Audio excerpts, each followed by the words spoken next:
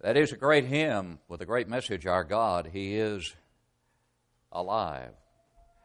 And tragically, while there are many who believe that God is alive, in effect doubt the kind of awesome power that He has, the creative power that He exerted as He created all living things, the pinnacle of which was mankind himself.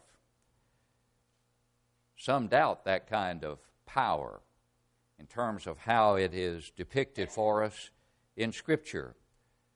But the writer of Psalm 119 was not among those who doubted the creative power of God.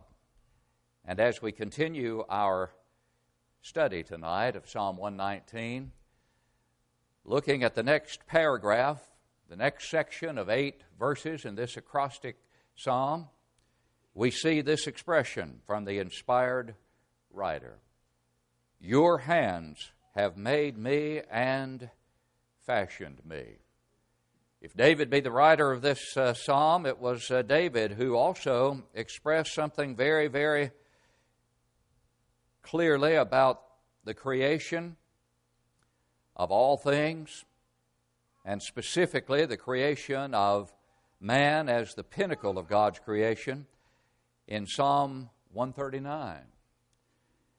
In that beautiful psalm, in Psalm 139, verses 14 through 16, there he wrote, "I will praise you, for I am fearfully and wonderfully made. Marvelous are your works, and that my soul knows very well. My frame was not hidden from you when I was made in secret and skillfully wrought in the lowest parts of the earth. Your eyes saw my substance being yet unformed, and in your book they all were written, the days fashioned for me, when as yet there was none of them." Before we talk more about this aspect of this verse, the next part of the verse says, "Give me understanding that I may learn your commandments." But in the passage we just read from another of the Psalms, in Psalm 139, after saying, "The days fashioned for me when as yet there were none of them," the next verse there says, "How precious also are your thoughts to me, O God, how great is the sum of them." So immediately following that expression by the psalmist in Psalm 139 about the pinnacle of God's creation being humankind and being fearfully and wonderfully made, he then, in the next stroke of the pen, as it were, expresses the importance and the power of the Word of God, as he does here in Psalm 119, verse 73. Don't we wish that everyone living today who has lived and whoever would live would confess with the psalmist to God, "Your hands have made me"? And don't we wish that even those who confess that God did make them would confess that He made them just as Genesis 1 says He made them? Why do men doubt the creation account? Why do they doubt the power of God to create all living things on planet Earth in 6 literal days, and on that 6th day to create man fully formed, marvelous indeed as the work of God? And yet we live in a world where, according to the Pew Research Center in their recent survey, 60% of those living in America believe in some form of evolution. And you may have been noticing in the local newspapers the controversy that is now raging at Bryan College up in Dayton. There was an article in today's paper about that. And there was an article last Sunday, March 2nd, and I have the paper here. The headline is "Adam and Eve, period." And that's the statement, in effect, that those teaching at Bryan College are being asked to affirm. That indeed they comport in their thinking with what Genesis 1 says about the creation of Adam and Eve, period. And that it was not an evolutionary process by which God ultimately brought us to where we are. But in that article a week ago, I want to share just a few statements from the early part of that article because I think they are very revealing in terms of what they tell us about the mindset of, tragically, more and more people in our world today. The article begins, Bryan College was founded on the back of the country's most famous debate over creation and evolution, Dayton, Tennessee. Bryan College in Dayton, Tennessee, the Scopes trial there. William Jennings Bryan. Bryan College is named for William Jennings Bryan, who was one of the lawyers there who was defending the creation account.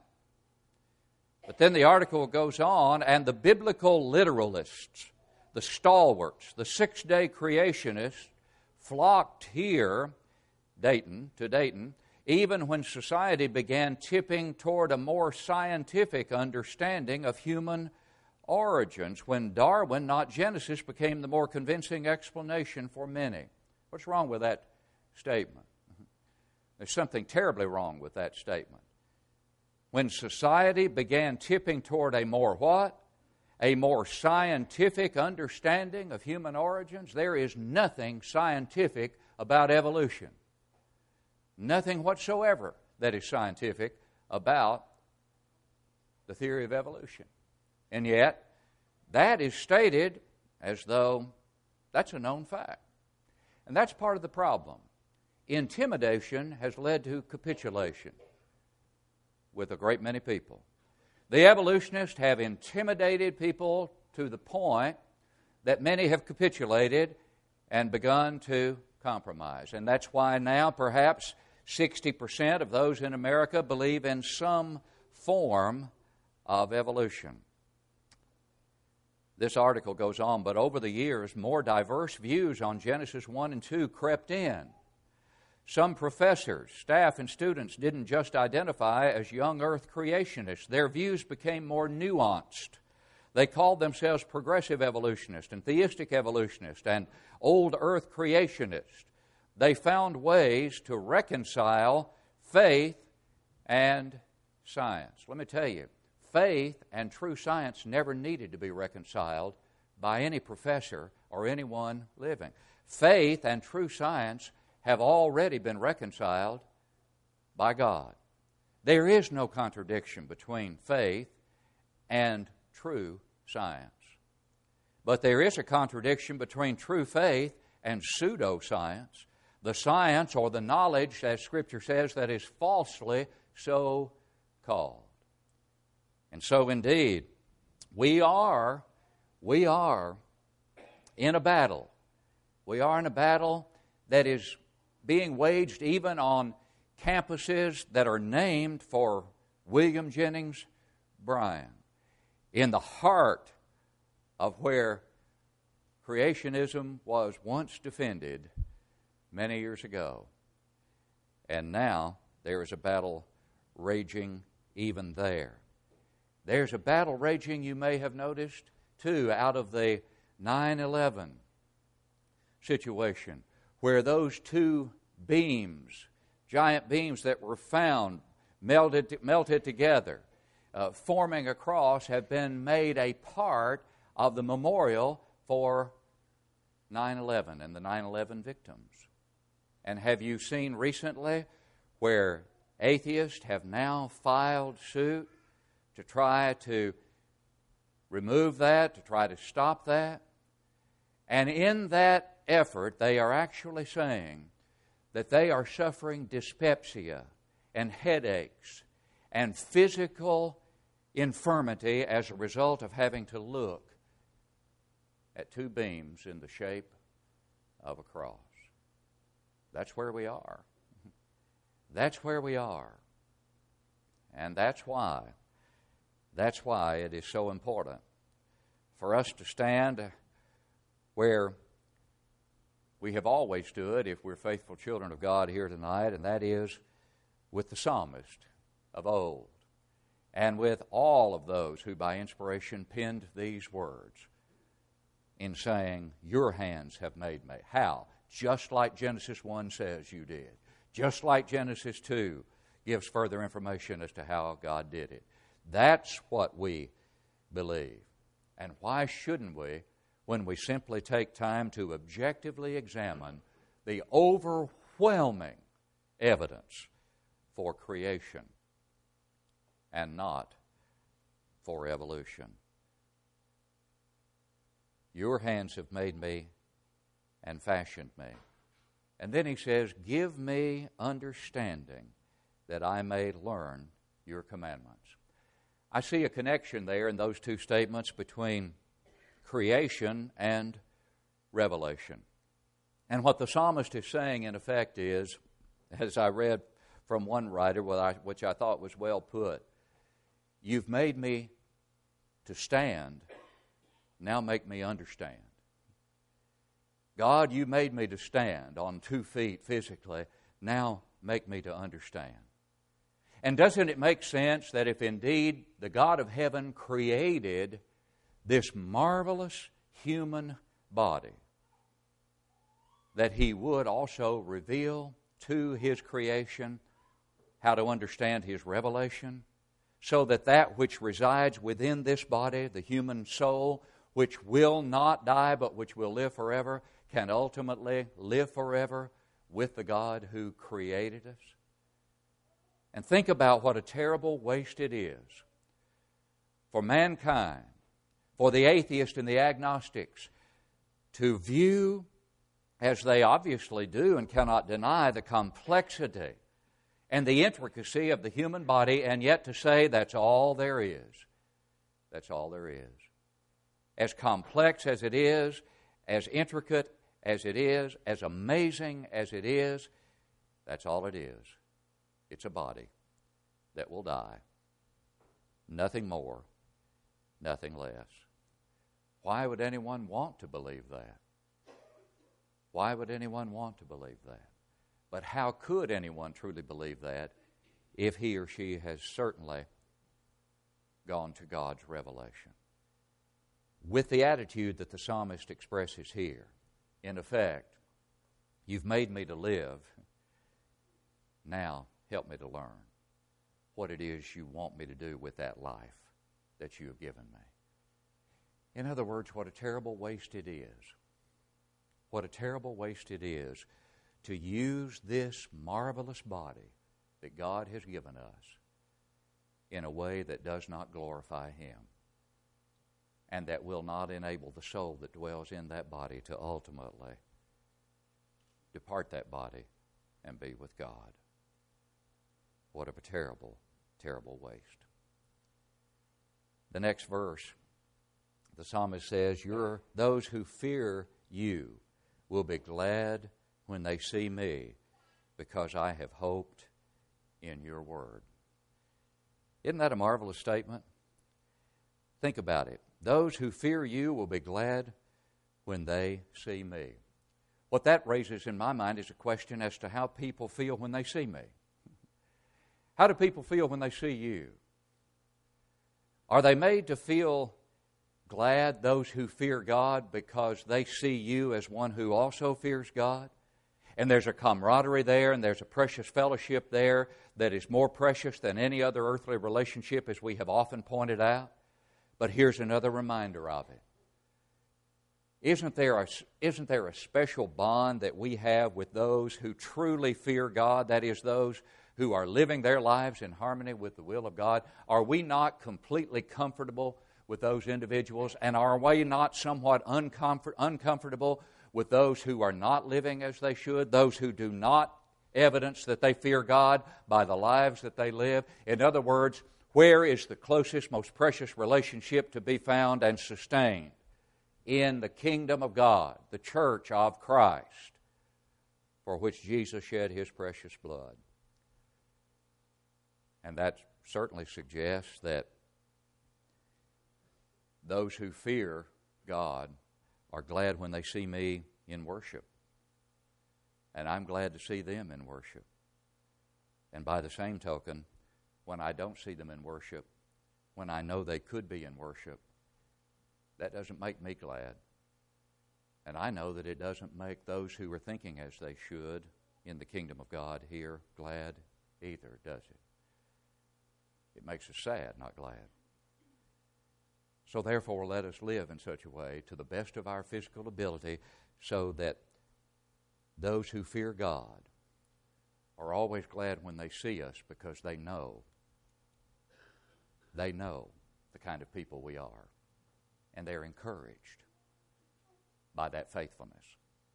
They are encouraged by the knowledge that we love the Lord and that our lives demonstrate it. In other words, let us never be a discouragement, but always strive to be an encouragement to others. The psalmist then declares, I know, O Lord, that your judgments are right, and that in faithfulness you have afflicted me. There have been other passages in this psalm that we have already studied, other verses that indicate that the writer was under some deep affliction and had suffered affliction. We do not know specifically of what nature that affliction was, but he's saying that the affliction that God had allowed to come to him was an affliction that was given or allowed to come in faithfulness. In other words, here is an expression that even in adversity, I will not accuse God of deserting me. I will not accuse God of being unfair with me. I will not accuse God of being unfaithful to me.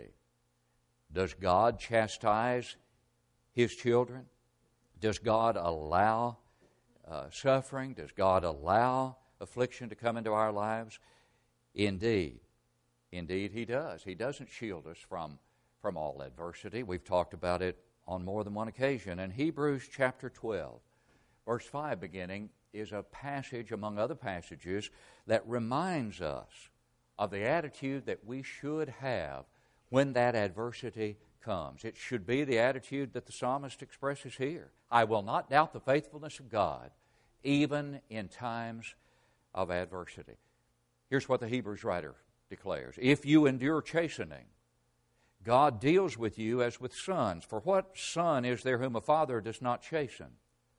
But if you are without chastening, of which all have become partakers, then you are illegitimate and not sons. Furthermore, we have had human fathers who corrected us, and we paid them respect. Shall we not much more readily be in subjection to the Father of spirits and live?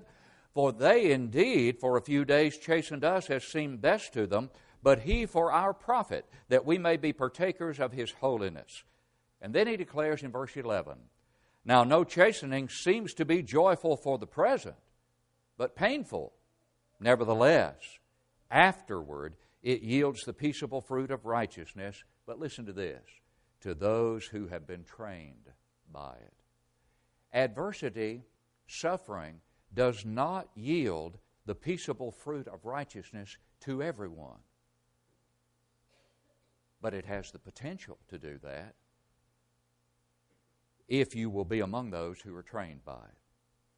If you will be among those, as the psalmist was on this occasion, who understands that God is faithful at all times, that God does not shield us from adversity, He does not shield us from suffering. It is a part of the human existence. The Bible makes that abundantly clear. We should never blame God, become bitter toward God, but rather better, the Bible makes abundantly clear, as a result of that adversity. And never accuse God of deserting us, and certainly never desert God as a result of adversity. This statement from the psalmist reminds us of that. But it also reminds us in the next verse that especially during those times of adversity and when we've come through them, we certainly pray fervently for His merciful kindness for comfort. Because there are times when we especially need comfort. There are times when we especially need the comfort of our brothers and sisters in Christ. And we need the comfort that comes from God according to His Word as His servants. And so his plea further is, let your tender mercies come to me, that I may live.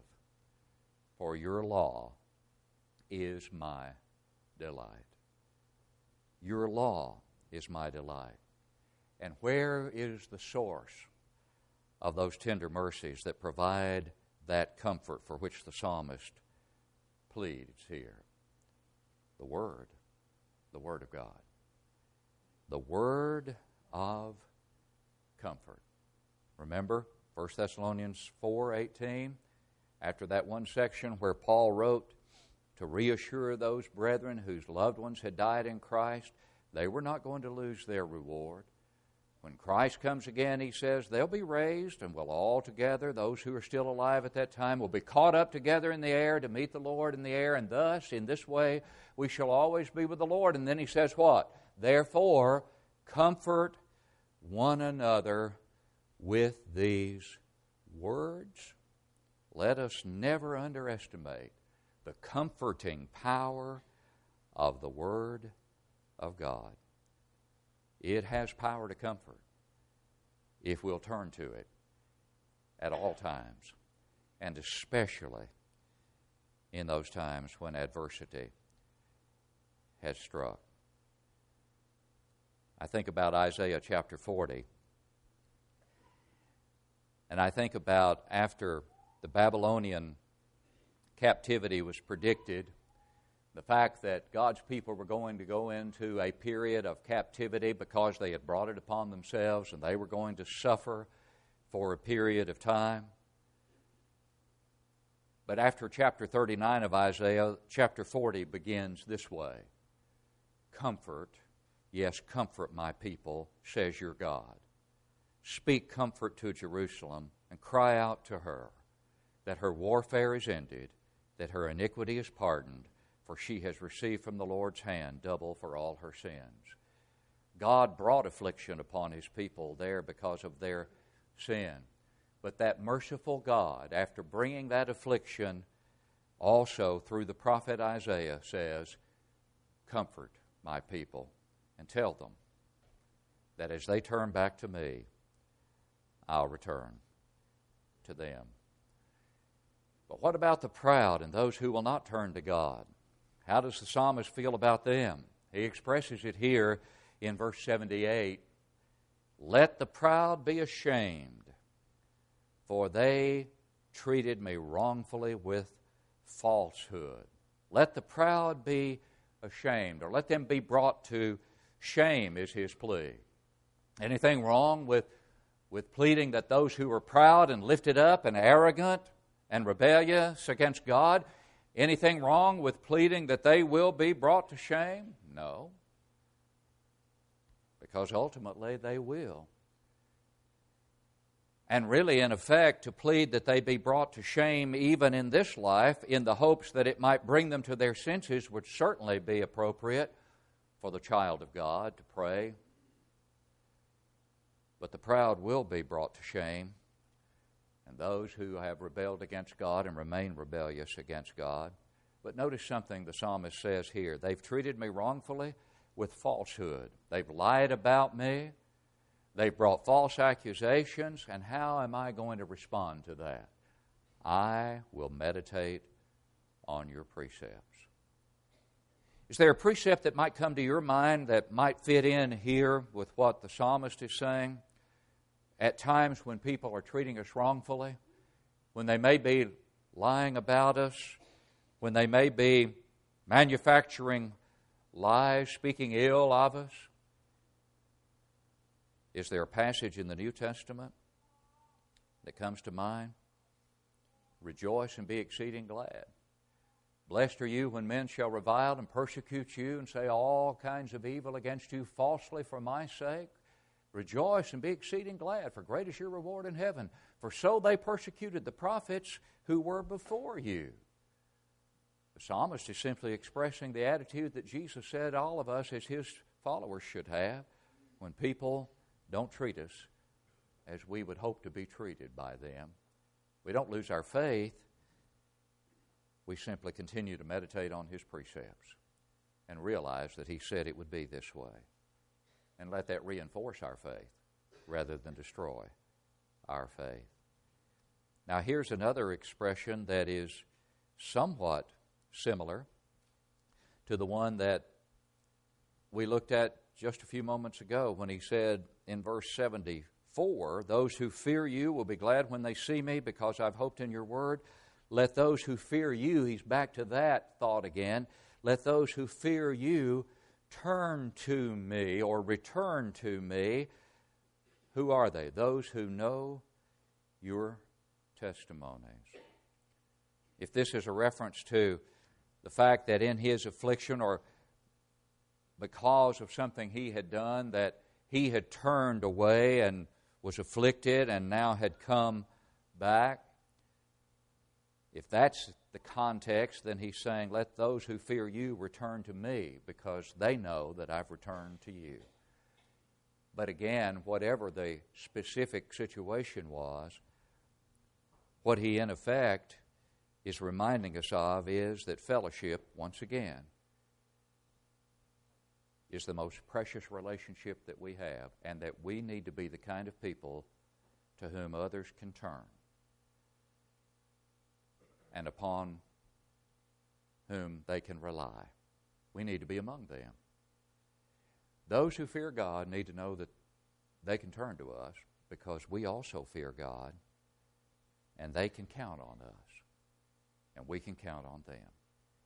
Again, it simply reminds us of that beautiful relationship that we have in Christ Jesus. Though this was before the new covenant, the principle, I believe, is clearly there. And finally, the psalmist declares, let my heart be blameless regarding your statutes, that I may not be ashamed. Let the proud who will not turn to you be ashamed. Let them be brought to shame, but please, please do not let me be brought to shame. And how can I keep from being brought to shame? By having a heart that is blameless regarding what? This book. Some translations translate blameless as perfect. But the idea is blameless. The idea is not sinless. But the idea is obedient, blameless.